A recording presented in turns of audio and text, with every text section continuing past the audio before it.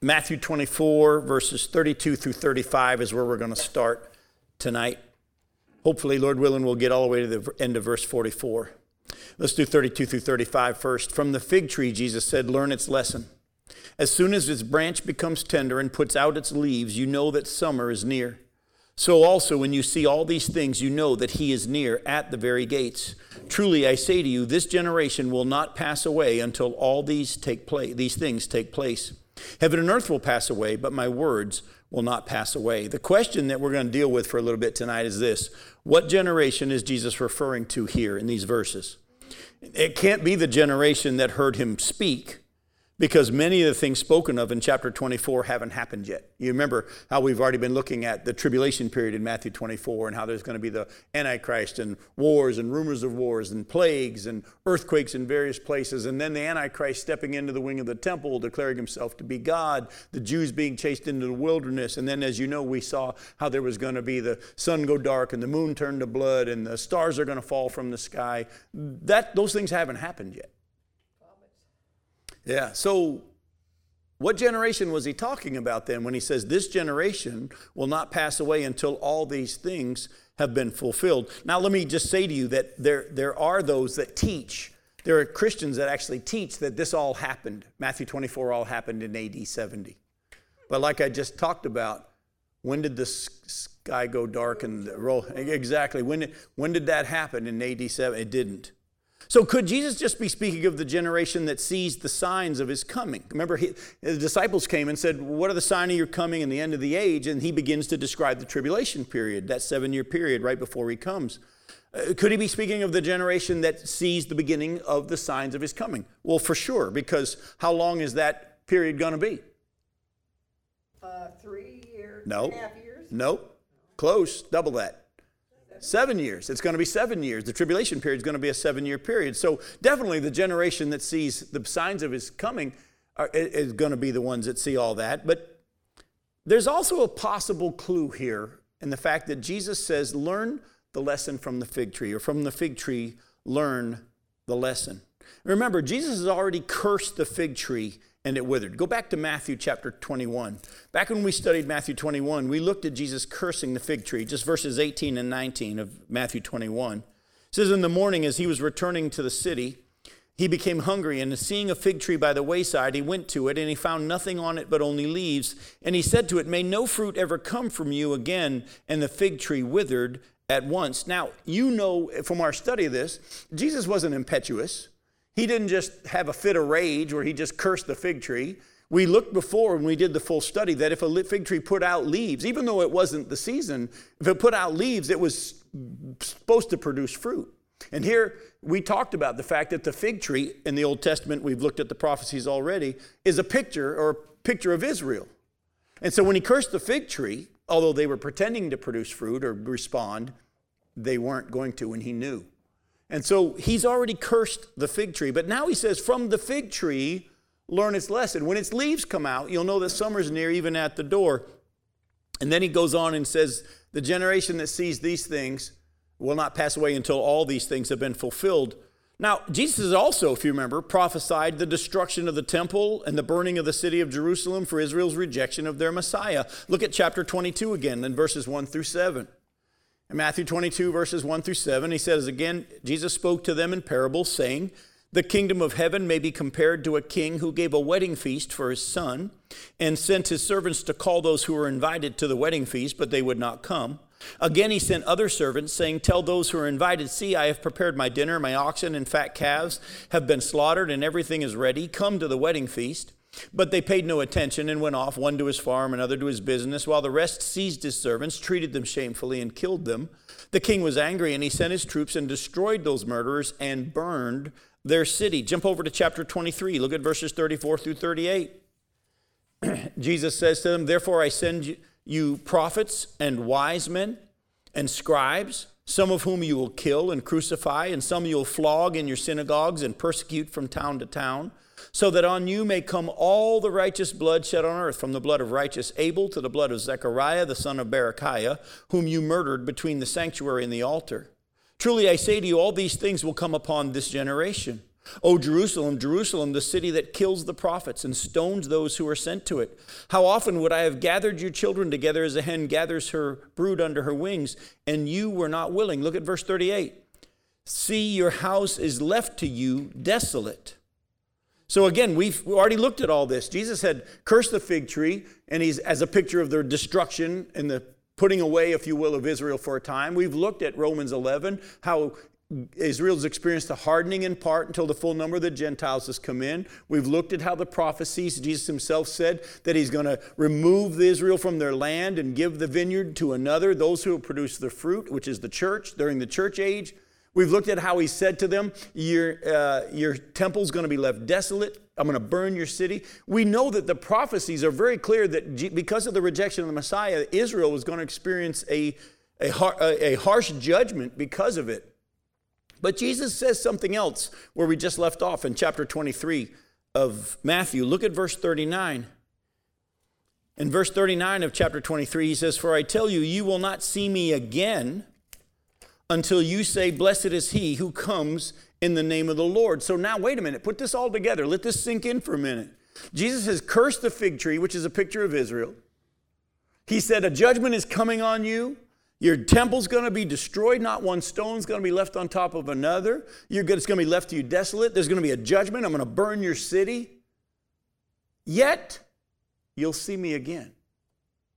Now remember, when Jesus said, you won't see me again until blessed is he who comes until you say, blessed is he who comes in the name of the Lord. He said those words after the triumphal entry had already happened. They had already had the triumphal entry where they praised him and said, Hosanna, blessed is he who comes in the name of the Lord. Now, a few days later, he says to them, you won't see me again until you say it for real this time. What I want you to do is go with me to the book of Jeremiah. I'm only going to walk you through just a few. But the Old Testament prophecies also told of a harsh judgment on Israel. But the prophecies also said that they would not be totally destroyed. Go to Jeremiah 30.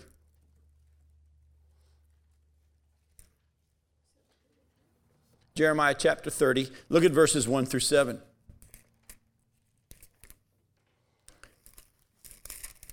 In Jeremiah chapter 30, verses 1 and following, the word that came to Jeremiah from the Lord. Thus says the Lord, the God of Israel, write in a book all the words that I have spoken to you. For behold, days are coming, declares the Lord, when I will, keep this in mind, it's going to be important later on, when I will restore the fortunes of my people Israel and Judah, says the Lord, and I will bring them back to the land that I gave to their fathers, and they shall take possession of it. Now these are the words that the Lord spoke concerning Israel and Judah. Thus says the Lord, we have heard a cry of panic, of terror and no peace. Ask now and see, can a man bear a child? Why then do I see every man with his hands on his stomach like a woman in labor? Why has every face turned pale? Alas, that day is so great, there is none like it. It is a time of distress for Jacob, yet he shall be saved out of it. So here we see that the prophecy, picturing the tribulation period, remember we've already done the study about the birth pains. There's going to be a time that the prophecies say that Israel is going to be in the land and they're going to go through a time of distress, yet they shall be saved out of it. Keep reading, chapter 30, verse 8. And it shall come to pass in that day, declares the Lord of hosts, that I will break his yoke from off your neck, and I'll burst your bonds, and foreigners shall no more make a servant of him. But they shall serve the Lord their God, and David their king, whom I will raise up for them. Then fear not, O Jacob, my servant, declares the Lord, nor be dismayed, O Israel. For behold, I will save you from far away, and your offspring from the land of their captivity. Jacob, which as you know is Israel, shall return and have quiet and ease, and none shall make him afraid. Now, before I go any further in this prophecy, let me stop real quick and ask you a question. Is this prophecy being fulfilled right now with Israel back in the land? No. Good answer. The answer is no. They're all back in the land. Well, not all. Actually, if you know, there are Jews still all over the globe. You ever been to Miami? In New York? I was in New Jersey. There's Jews still all over the globe. And also, yes, the nation of Israel became a nation again in 1948, but are they living at ease with no one making them afraid? No, not at all. Listen closely to what I want you to hear. A lot of prophecy people love to take these verses and say, look at what God's done in 1948 and how the nation became an Israel, the nation of Israel became a nation again. And that's the fulfillment of the prophecies, how he's going to regather them in the last days. Be careful. If you look at the prophecies, and you're going to see some more tonight, they all talk of a time period at the end of the tribulation period, after that time of judgment, when he's going to bring them back in and they're going to worship him as their God. No one's going to make them afraid anymore, and it's going to be a wonderful time, not what Israel is experiencing. But don't also miss the fact that what happened in 1948 is awesome. Because the Old Testament prophecies talked about the fact that in order for Jesus to come back to Israel, Israel would have to be in the land at that time for the Antichrist to chase them out of it. There's going to be a rebuilding of the temple. I don't know if it's going to happen before the church is raptured or after the church is raptured, but there's going to be a rebuilding of the temple because Jesus himself said there would be, and the Antichrist is going to step into it. So keep in mind that in order for the final last day prophecies to be fulfilled, what happened in 1948 had to happen. Israel had to become a nation again. And that's a great thing. But don't think that the prophecies of the last days are all been fulfilled because Israel's a nation again. No, they're going to be chased out again, remember? And those who survive are going to be the ones who worship the Lord. So go back now to chapter 30 and look at verse 11. Chapter 30, verse 11, for I am with you to save you, declares the Lord. I will make a full end of all the nations among whom I scattered you, but of you I will not make a full end. Oh, I will discipline you in just measure, and I will by no means leave you unpunished. Jump down to verse 15. Why do you cry over your hurt? Your pain is incurable. Because your guilt is great. Because your sins are flagrant. I have done these things to you. Therefore, all who devour you shall be devoured. All your foes, every one of them, shall go into captivity. Those who plunder you shall be plundered. And all who prey on you, I will make a prey. For I will restore health to you, and your wounds I will heal, declares the Lord, because they have called you an outcast. It is Zion, for whom no one cares. Thus says the Lord, behold, you'll see it again, I will restore the fortunes of the tents of Jacob and have compassion on his dwellings. The city shall be rebuilt on its mound, and the palace shall stand where it used to be. Out of them shall come songs of thanksgiving and the voices of those who celebrate. I will multiply them, and they shall not be few. I'll make them honored, and they shall not be small. Their children shall be as they were of old, and their congregation shall be established before me, and I will punish all who oppress them. Their prince shall be one of themselves. Their ruler shall come out from their midst. I will make him draw near, and he shall approach me. For who would dare of himself to approach me, declares the Lord. And you shall be my people, and I will be your God. Behold, the storm of the Lord. Wrath has gone forth, a whirling tempest. It will burst upon the head of the wicked. The fierce anger of the Lord will not turn back until he has executed and accomplished the intentions of his mind. In the latter days, you will understand this. Jump over to chapter 31, look at verses 1 through 14. You see prophecy language again. At that time, declares the Lord, I will be the God of all the clans of Israel, and they shall be my people. Thus says the Lord, the people who survived the sword found grace where? In the wilderness. Oh, when are they going to run out into the wilderness? During the midpoint of the tribulation. For the last 3.5 years, they're going to be protected there. Those who believe and run and listen to what Jesus said. They survived the sword. They found grace in the wilderness. When Israel sought for rest, the Lord appeared to him from far away. I have loved you, God says, with an everlasting love. Therefore, I have continued my faithfulness to you. Again, I will build you, and you shall be built, O virgin Israel.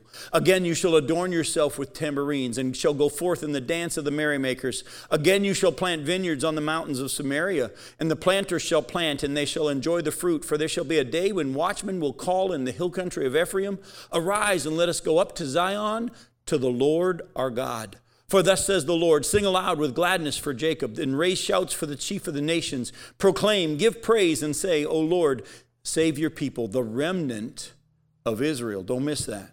Save your people, the remnant of Israel, those that are left. Behold, I will bring them from the north country and gather them from the farthest parts of the earth. Among them the blind and the lame and the pregnant woman, and she who's in labor together. A great company they shall return here. With weeping they shall come, and with pleas for mercy I will lead them back. Oh, wait a minute. What's Israel going to be doing when he leads them back? They're going to be pleading for what? Mercy. If Israel's pleading for mercy, they must be acknowledging their sin. You wouldn't plead for mercy unless you thought you needed mercy. This is a time when Israel's going to believe. I'll make them walk by brooks of water in a straight path in which they shall not stumble, for I am father to Israel, and Ephraim is my firstborn. Now hear the word of the Lord, O nations, and declare it in the coastlands far away. Say, he who scattered Israel will gather him, and will keep him as a shepherd keeps his flock. For the Lord has ransomed Jacob and redeemed him from hands too strong for him. They shall come and sing aloud on the height of Zion, and they shall be radiant over the goodness of the Lord, over the grain, the wine, and the oil, and over the young of the flock and the herd. Their life shall be like a watered garden, and they shall languish no more. Then shall the young women rejoice in the dance, and the young men and the old shall be merry. I will turn their mourning into joy. I will comfort them and give them gladness for sorrow. I will feast the soul of the priest with abundance, and my people shall be satisfied with my goodness, declares the Lord. Jump over to verse 16. Thus says the Lord, keep your voice from weeping and your eyes from tears, for there is reward for your work, declares the Lord. And they shall come back from the land of the enemy. There is hope for your future, declares the Lord. And your children shall come back to their own country.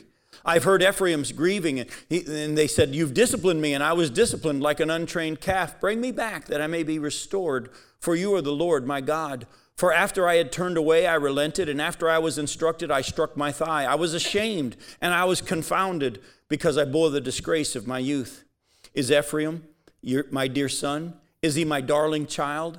For as often as I speak against him, I do remember him still. Therefore my heart yearns for him. I will surely have mercy on him, declares the Lord. Go to verses 35 through 37. Jeremiah 35, thus says the Lord, who gives the sun for light by day and the fixed order of the moon and the stars for light by night, who stirs up the sea so that its waves roar, and the Lord of hosts is his name.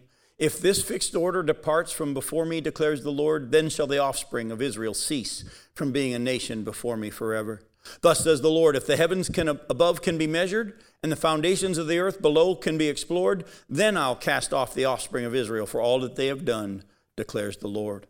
Now, I could show you more and more, but I think you get the idea. The prophecies are very clear that God is going to bring a judgment, and he has, on Israel, but there's another one coming when they're in the land where they're going to be scattered, and at the end of that, he's going to gather them from all over the globe, the remnant, those that survive the tribulation period, and they're going to repent. They're going to seek for his mercy. He's going to forgive them. He's going to put his spirit within them, and the kingdom is going to begin. So let's go back to Matthew 24 then, and let's deal with this question. In Matthew 24, verse 32 through 35, Jesus said, from the fig tree, remember that's Israel, learn its lesson. As soon as its branch becomes tender and puts out its leaves, you know that summer is near. So also when you see all these things, you know that he is near at the very gates. Truly I say to you, this generation will not pass away until all these things take place. Heaven and earth will pass away, but my words will not pass away. So, when Jesus tells us to learn the lesson of the fig tree, could he be saying that the generation that sees Israel rebud as a nation is the generation that won't pass away until all these things have been fulfilled? Possibly. Possibly. Now, I have to caution you, because that's when we quickly want to pull our calculators out and start doing the math. All right, the nation of Israel rebudded in 1948. They weren't a nation for almost 2,000 years in the land, even though they continued to be a nation before God. The clock started in 1948, and that means we can do the math and how long it's going to be till Jesus comes back. Well, I'm going to caution you against that for lots of reasons. First off, it's been an embarrassment to the church, all the people over the years that have written all these books about proving how they know when Jesus is returning because they've done the math. I don't know how many of you remember 1988, the guy that wrote the book, 88 Reasons Why Christ Will Return in 1988. Does anybody remember that book? I remember being freaked out by it because in 1988, I actually was when I met my wife. We had just started dating in the summer of 1988. And I finally had a girl that was probably going to be willing to marry me. And the idea of Jesus coming back in 1988 scared me. I was like, but I'm about to get married. We're coming up on 30 years now, though, that we've been married. We got married in 1990. Did Jesus come back in 1988? But you know why people thought that he was going to come back in 1988? Because they took what Jesus said about the fig tree rebutting, and they started the clock. And in their mind, a generation was 40 years. I mean, they got that from the Bible. Go to Psalm 95. Go to Psalm 95. And look at we'll just start in verse 1. We'll read the whole Psalm. Psalm 95, 1 through 11. Psalm 95, starting in verse 1, it says, "O come, let us sing to the Lord. Let us make a joyful noise to the rock of our salvation. Let us come into his presence with thanksgiving. Let us make a joyful noise to him with songs of praise. For the Lord is a great God and a great King above all gods. In his hand are the depths of the earth. The heights of the mountains are his also. The sea is his, for he made it, and his hands formed the dry land. O come, let us worship and bow down. Let us kneel before the Lord our Maker. For he is our God, and we are the people of his pasture and the sheep of his hand. Today, if you hear his voice, do not harden your hearts as at Meribah, as in the day at Massah in the wilderness, when your fathers put me to the test and put me to the proof, though they had seen my work. For 40 years I loathed that generation, and said, there are people who go astray in their heart, and they have not known my ways. Therefore I swore in my wrath, they shall not enter my rest." So prophecy people took that verse and said, Jesus just showed us here that a generation is 40 years. Look closely. Does this verse say that a generation is 40 years? No, it just said he was angry with that generation for 40 years. It doesn't say that a generation is 40 years. Actually, go to Psalm 90. Look at Psalm 90, verse 10. But because Israel became a nation in 1948, someone did the math. 40 years from 1948 was 88, and they were sure Jesus was going to return then. Look at Psalm 90, verse 10. He says, the years of our life are 70, or even by reason of strength 80. Yet their span is but toil and trouble, and they are soon gone, and we fly away. Oh, so now you got 70, possibly 80 years. But let me ask you this question. If I live to be 120 years old, is my generation still around?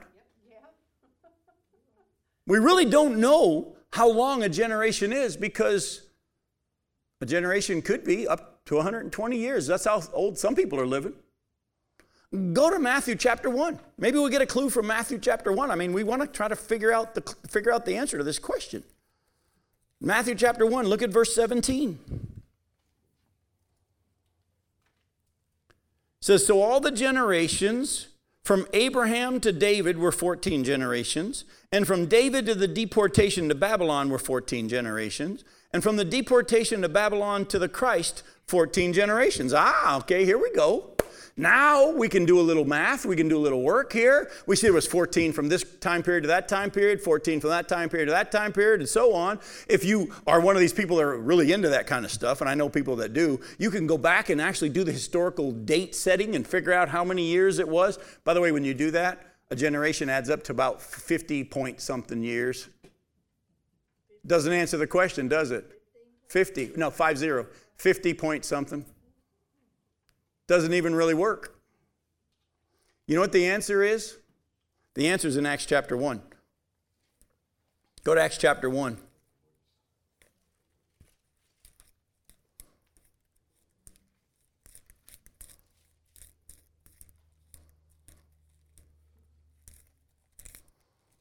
In Acts chapter 1, we'll start in verse 1. Luke writes, and he says to this guy Theophilus, in the first book, O Theophilus, I have dealt with all that Jesus began to do and to teach until the day when he was taken up, after he had given commands through the Holy Spirit to the apostles whom he had chosen. He presented himself alive to them after his suffering by many proofs, appearing to them during 40 days, and speaking about the kingdom of God. So Jesus taught for 40 days his disciples about the kingdom of God. And while staying with them, he ordered them not to depart from Jerusalem, but to wait for the promise of the Father, which he had said, you heard from me. For John baptized with water, but you'll be baptized with the Holy Spirit not many days from now. So when they had come together, they asked him, Lord, will you at this time restore the kingdom to Israel? Now, hang on. Don't read anymore. Put a finger in Acts 1 and go to Acts chapter 3. Remember that restoring we looked at in the Old Testament prophecies? Listen to what Peter's sermon is here in Acts chapter 3. He says in verse 17, look at verse 17. He says, "And now, brothers," talking to the Jews, "I know that you acted in ignorance, as did also your rulers. But what God foretold by the mouth of all the prophets, that is Christ would suffer, he thus fulfilled. Repent, therefore, and turn back, that your sins may be blotted out, that times of refreshing may come from the presence of the Lord, and that he may send the Christ appointed for you, Jesus, whom heaven must receive until the time for restoring all the things about which God spoke by the mouth of his holy prophets long ago." Peter said Jesus has gone to heaven until it's time to restore all those things. So the disciples come, ask Jesus, "Are you going to restore the prophecies? Are you going to restore Israel now?" What does Jesus say? "It's not for you to know." He said to them, "It's not for you to know the times or the seasons that the Father has fixed by his own authority." Of course, we know then he says, "And you're going to receive power when the Holy Spirit comes upon you. You can be my witnesses." Go to 1 Thessalonians chapter 5.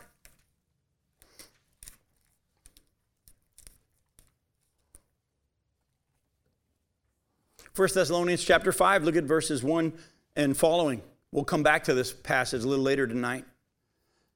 Paul writes to the church there in Thessalonica, and he says, "Now concerning the times and the seasons, brothers, you have no need to have anything written to you, for you yourselves are fully aware that the day of the Lord will come like a thief in the night." We're going to see that later on today in our passage in Matthew 24. "While people are saying there's peace and security, then sudden destruction will come upon" who? Them. "As labor pains come upon a pregnant woman, and they will not escape. But you're not in darkness, brothers, for that day to surprise you like a thief." So we're going to come back to this passage later on, and we'll take a look at it in more detail later on. But as we go back to Matthew 24 and verses 32 through 35, is it a possibility that Jesus gave us a hint that the generation that sees 1948 won't pass away until all this has been fulfilled? Possibly. But don't try to do the math, because it's not for the church to know. Listen closely to what I'm about to say to you. I don't have the time. I wish I did. I would love to walk you through and show you all the places in the New Testament that shows that the church is to wait for who? To Jesus to come. Was the church taught to look for the Antichrist and wait for the Antichrist? No. This Matthew 24 teaching is, remember, it's not for the church. He's talking to the Jews. That's why Paul says, "I'm not going to write to you about times and seasons." That's why if you go to 2 Thessalonians chapter 2, there are all these people that were worried because supposedly some letter had been passed around that they had missed the day of the Lord. And he says, look, guys, that's not going to happen until the Antichrist comes and reveals himself and steps into the temple, declares himself to be God. But you know what's restraining him right now. And he talked about the rapture of the church, and he who restrains until he's taken out of the way, the Holy Spirit's action through the church. You're going to see this tonight as we come to the end of our study very clearly, that God's plan is that the church not be here when this time period happens. We're going to be taken out prior to that. It's not for us to try to figure out who's the Antichrist or when's this all going to happen. Because as you're going to see where we go in Matthew 24 tonight and kind of set the stage for when we come back together in 3 weeks, the scripture very clearly teaches that the issue isn't when he comes back, but what we're doing in the meantime. So the Jews came and said, "What will be the sign of your coming and the end of the age?" And he goes into great detail to say to them, watch for this, watch for that, watch for this, watch for that. The church was never taught that. The church wasn't taught to watch for all that stuff. We're taught to watch for Jesus to come and get us. And I'll talk about that as we close tonight. So, is it a possibility that Jesus is saying in Matthew 24, verses 32 through 35, that the generation that sees Israel rebud won't pass away until all that's been fulfilled? Possibly. We could be really close. But don't say for a fact you know that that's what he's saying, and don't go down the road of trying to do the math of when it's going to happen. Go ahead. Isn't it also possible that word generation, which I looked it up because I wasn't sure, but it's also translated race? Yep. There's a possibility. Some people think that he's just saying mankind won't die until all these things. The Jews. Right. All the Old Testament prophecies said that definitely. Going to be here. Exactly. Going to be a remnant. Right. So whenever that occurs, the Jews will still exist. That's a possibility. He could be just talking about the Jews. He could be just talking about mankind. He could also be talking about the generation that sees. Sure. We don't know. What I want you to hear is, don't get sucked into all these, we think it's going to happen now. It's going to happen next. I'll be honest with you. I used to get sucked into that stuff too. When I first started teaching and preaching the word, especially when my love of prophecy, I used to try to figure it all out. I've stopped because that's not what we're to focus on. Go back to Matthew 24 and you'll actually notice that in our very next verse, 36. But concerning that day and hour, no one knows. Not even the angels of heaven, nor the Son, but the Father only. For as were the days of Noah, so will be the coming of the Son of Man. For as in those days before the flood they were eating and drinking and marrying and giving in marriage until the day when Noah entered the ark, and they were all unaware, until the flood came and swept them all away. So will be the coming of the Son of Man. Then 2 men will be in the field, one will be taken and one left. 2 women will be grinding at the mill, one will be taken and one left.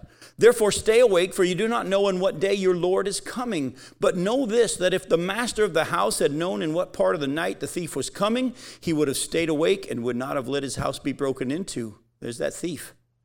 Therefore you also must be ready, for the Son of Man is coming at an hour you do not expect. Now who then is the faithful and the wise servant, whom his master has set over his household? I'm going to stop there. We'll just end at verse 44. We'll come back in 3 weeks and deal with verse 45 and following. I'll touch on it a little bit tonight. Now, as we look at these verses concerning the coming of the Son of Man, we need to keep in mind that when Jesus is referring to the time of his coming, he's referring to the time period of his coming, the whole tribulation period, not just the day of his arrival. For years, that's given me a little bit of a bellyache because I've always read his coming as the actual 24-hour period, if you will, the day that he comes back to the earth.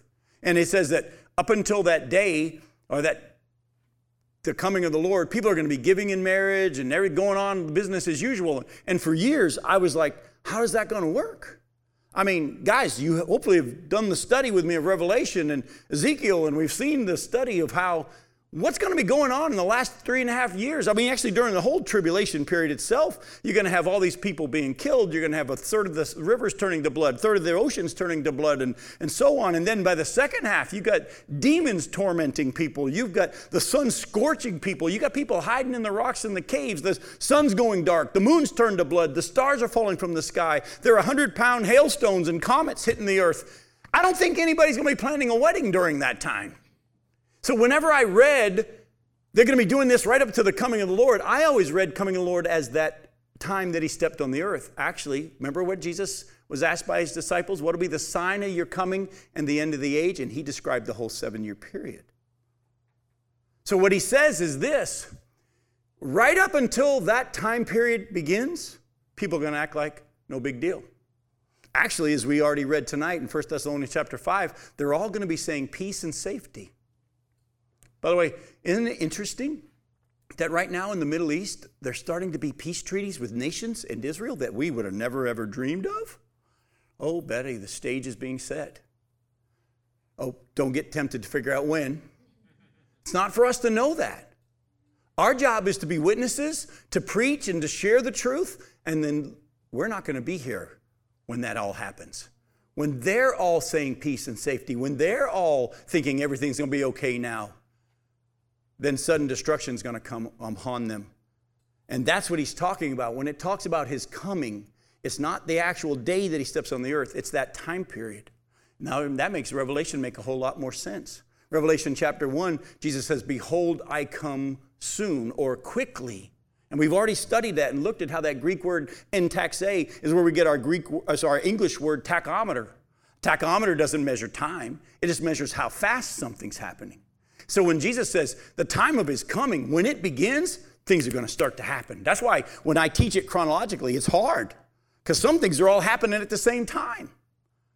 But buddy, when the tribulation period begins and the Antichrist comes on the scene, makes the covenant, confirms the covenant with Israel, and everybody's thinking everything's okay, things are going to start to happen very rapidly on the earth. And when they're all making their plans and act like everything's okay, then all of a sudden judgment is going to come on them. Now, this is why some people have tried to make the taken and left illustrations refer to the rapture of the church. But I want you to go with me to Luke's parallel account in Luke 17. I think Luke's parallel account makes very clear that this whole conversation about the time of his coming is dealing with the time of judgment. In Luke chapter 17, we'll start in verse 22. Jesus is speaking to the Jews, and he said to his disciples, "The days are coming when you will desire to see one of the days of the Son of Man, and you'll not see it. And they'll say to you, 'Look there,' or 'Look here.' Do not go out or follow them. For as the lightning flashes and the lights up the sky from one side to the other, so will the Son of Man be in his day. But first he must suffer many things and be rejected by this generation. Just as it was in the days of Noah, so will it be in the days of the Son of Man. They were eating and drinking and marrying and being given in marriage until the day when Noah entered the ark and the flood came and destroyed them all. Likewise, just as it was in the days of Lot, they were eating and drinking, buying and selling, planting and building. But on the day when Lot went out from Sodom, the fire and the sulfur rained from heaven and destroyed them all. So will it be on the day when the Son of Man is revealed. On that day, let the one who's in his house, on the housetop with his goods in the house not come down to take them away. And likewise, let the one who's in the field not turn back. Remember Lot's wife. Whoever seeks to preserve his life will lose it, but whoever loses his life will keep it. I tell you, in that night there will be two in one bed. One will be taken, the other will be left. There'll be two women grinding together. One will be taken and the other left. And they said to him, 'Where, Lord?' He said to them, 'Where the corpse is, there the vultures will gather.'" Now, I want to pull out a couple of things from Luke's parallel account. One, the whole context is judgment. And the disciples, when he just finished saying one will be taken and the other left, their question was, where are they going to be taken? And what's his answer? Where the dead bodies are, that's where the vultures gather. In other words, they're going to be taken for judgment. Also, keep this in mind. When the judgment came on the whole world in the day of Noah, didn't God spare the righteous when the judgment came on the whole earth? Oh, also, you also see in the time of Lot, right before the judgment came on Sodom and Gomorrah, he removed the righteous. That day, that time period of Jesus' coming is the tribulation period. That's the time of his coming. It's going to take a 7-year period, but so much is going to be happening during it. It's going to go like lightning. By the way, has anybody noticed as much as we've really hated 2020, it's gone fast? It's gone rapidly. If you're alive, and thank God most everybody in this room hopefully won't be, if you're alive at that time during the tribulation period, those 7 years are going to go like lightning, man, because so much is going to be going on. They won't be sitting around saying, boy, time is dragging. Now, what I want you to look at, though, is this. He talks about the thief in the night. The next verse is about the thief in the night, preps Jesus' hearers for what Jesus is about to cover in his next part of his teaching. Jesus has been saying that many will be unaware of the fact that a judgment is coming and swept away in judgment. But we're not to be like that because we're watching and we are to be prepared for his coming. Go back to Matthew 24, and I'm going to give you a little picture of what we're going to get to when we come back together in 3 weeks after my knee surgery. In verse 45, he talks about the faithful and wise servant, and then he tells a parable about a servant who thought his master wasn't going to come back for a while. So he doesn't take it serious that he's coming back, and he gets drunk, treats everybody bad, and the master came back quicker than that guy thought. Then Jesus, knowing full well who we are and how we try to figure out, read in between the lines of what he was saying, you can see the disciples going, that means he's going to be coming back quick. And what does Jesus do in the next parable, the parable, chapter 25, verse 1, the parable of the 10 virgins? You know it. He tells that it may be longer than some people think. And the ones who are prepared for the long haul are the ones that are going to be going into the kingdom. And then he goes to the parable of the talents, which we'll get to next time we gather together. And what is the purpose of the parable of the talents? The issue isn't when he comes back. The issue is, what are you doing in the meantime? And that's what I want to talk to you about real quick. I'm going to make a statement tonight that some of you might say, Jim, I think that goes against everything you've already said. But it doesn't. Stick with me. Don't read what I'm saying. Don't hear what I'm not saying. Jesus is going to come back in your lifetime. I didn't say the rapture is going to happen in your lifetime. I didn't say the second coming of Jesus is going to happen in your lifetime. But if you're a child of God through faith in Jesus Christ, he's coming back in your lifetime.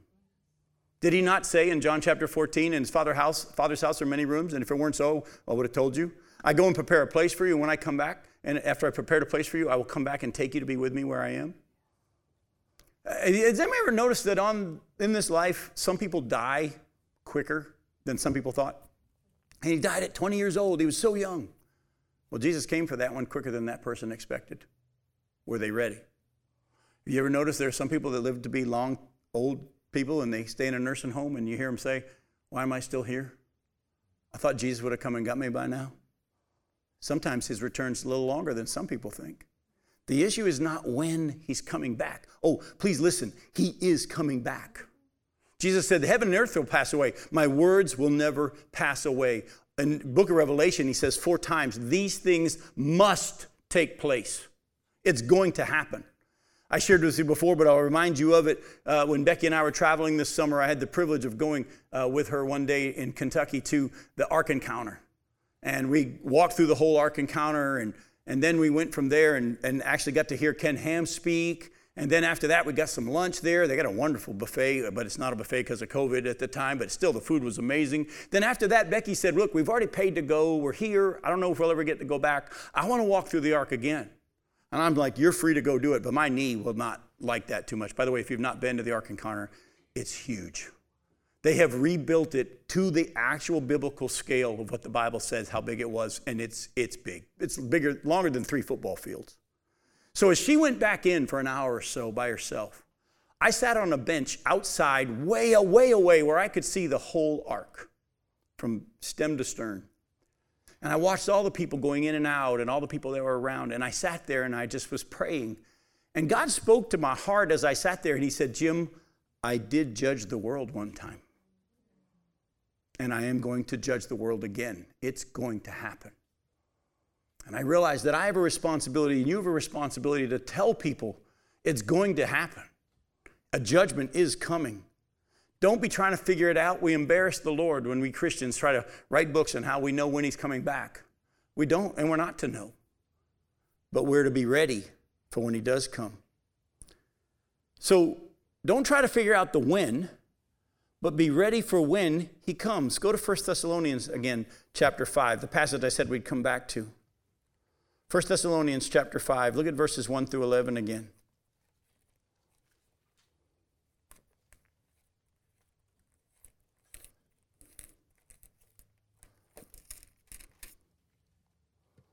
Now concerning the times and the seasons, brothers, you have no need to have anything written to you, for you yourselves are fully aware that the day of the Lord will come like a thief in the night. Now, while people are saying there's peace and security, then sudden destruction will come upon them as labor pains come upon a pregnant woman, and they will not escape. But you are not in darkness, brothers, for that day to surprise you like a thief. For you're all children of the light and children of the day. We're not of the night or of the darkness. So then let us not sleep as others do, but let us keep awake and be sober. For those who sleep, sleep at night, and those who get drunk are drunk at night. But since we belong to the day, let us be sober, having put on the breastplate of faith and love for a helmet. Faith and love, and for a helmet the hope of salvation. For God has not destined us for wrath, but to obtain salvation through our Lord Jesus Christ, who died for us, so that whether we're awake or asleep, we might live with him. Therefore, encourage one another and build one another up, just as you are doing. Part of that encouragement is, guys, we're not destined for what's coming on the earth. We're going to be gone before that. That's why Jesus said in Revelation 3:10, he said, I'm going to spare you the hour of trial, churches, that's coming on the whole world. Go to 2 Peter chapter 3, verses 1 through 13. 2 Peter chapter 3, starting in verse 1. This is now the second letter.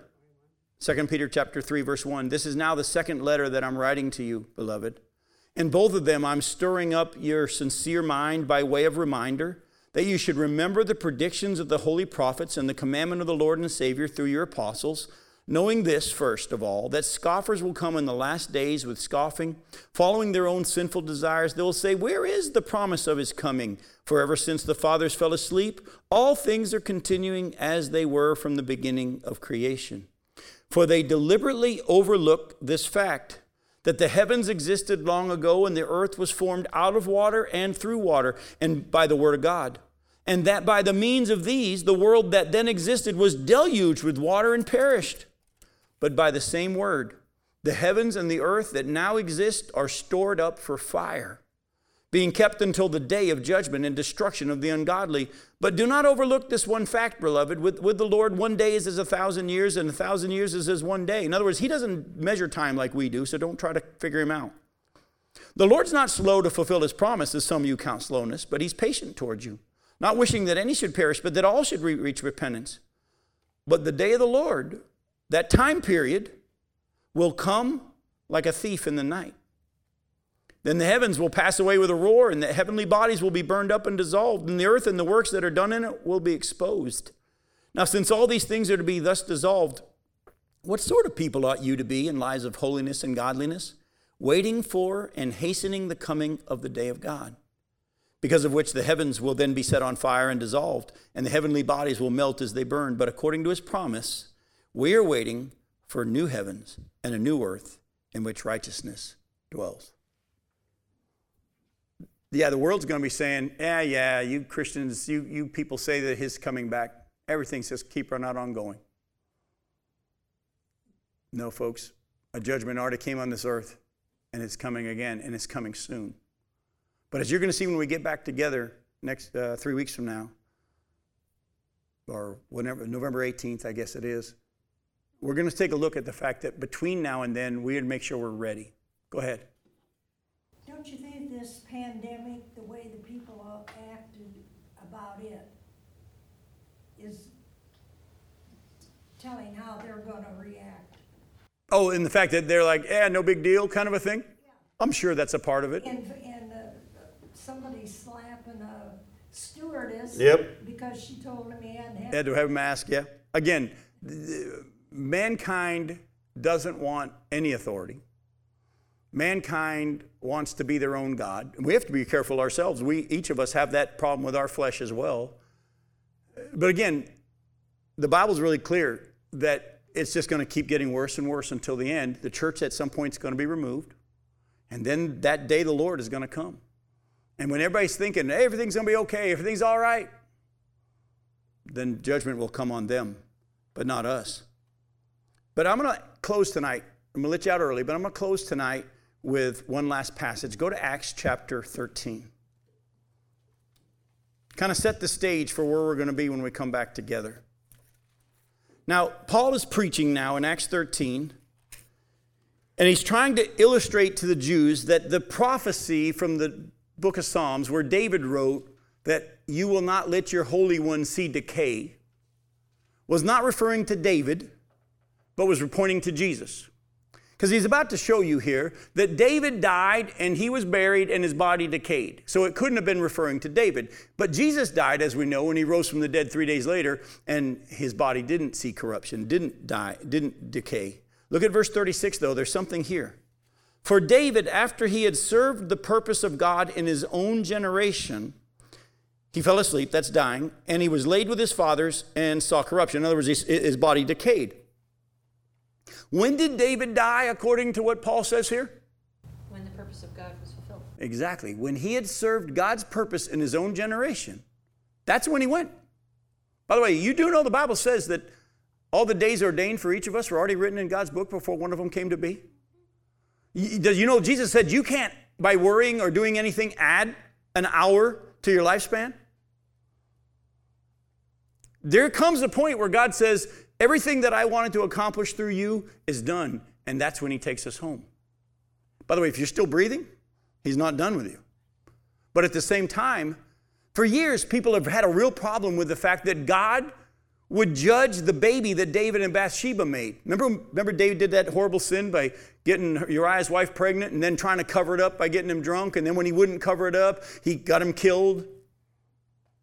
And God comes through the prophet Nathan and says, what you've done is a bad thing. David repents. God says, you're forgiven. But there's going to be a consequence. And the child that you guys made, he's going to die. Now people are like, why did God punish that child? What did that child do? I'm going to say something to you that I want you to let sink in. The Bible shows us from David's response that that child went to be with the Lord. And the book of Ecclesiastes even says the day of our death is actually better than the day of our birth. I'm tired of talking to Christians around the world and saying, how you doing? They'll say, at least I'm on this side of the dirt. I always say, the other side's better. The other side's better. Have you ever thought about the fact that that child accomplished everything that God planned to accomplish through the life of that child? God used that child, only lived about a year, to turn, he's going to be rewarded for eternity. He was used by God to turn around the heart of the king of Israel. I don't know what God's lifespan is for me. But there comes a point where he says, everything that I wanted to accomplish through you has been accomplished. Or the time period that I gave you to accomplish everything has been accomplished. I want on that day that he gathers his church and we all go straight to the judgment seat of Christ to hear him say, well done. So the question when we come back together is not when's he coming back. Hopefully you don't only deal with an if. He is. The question we're going to look at is, what are you doing in the meantime? Are you doing what he has for you to do? I love you. We'll see you in 3 weeks.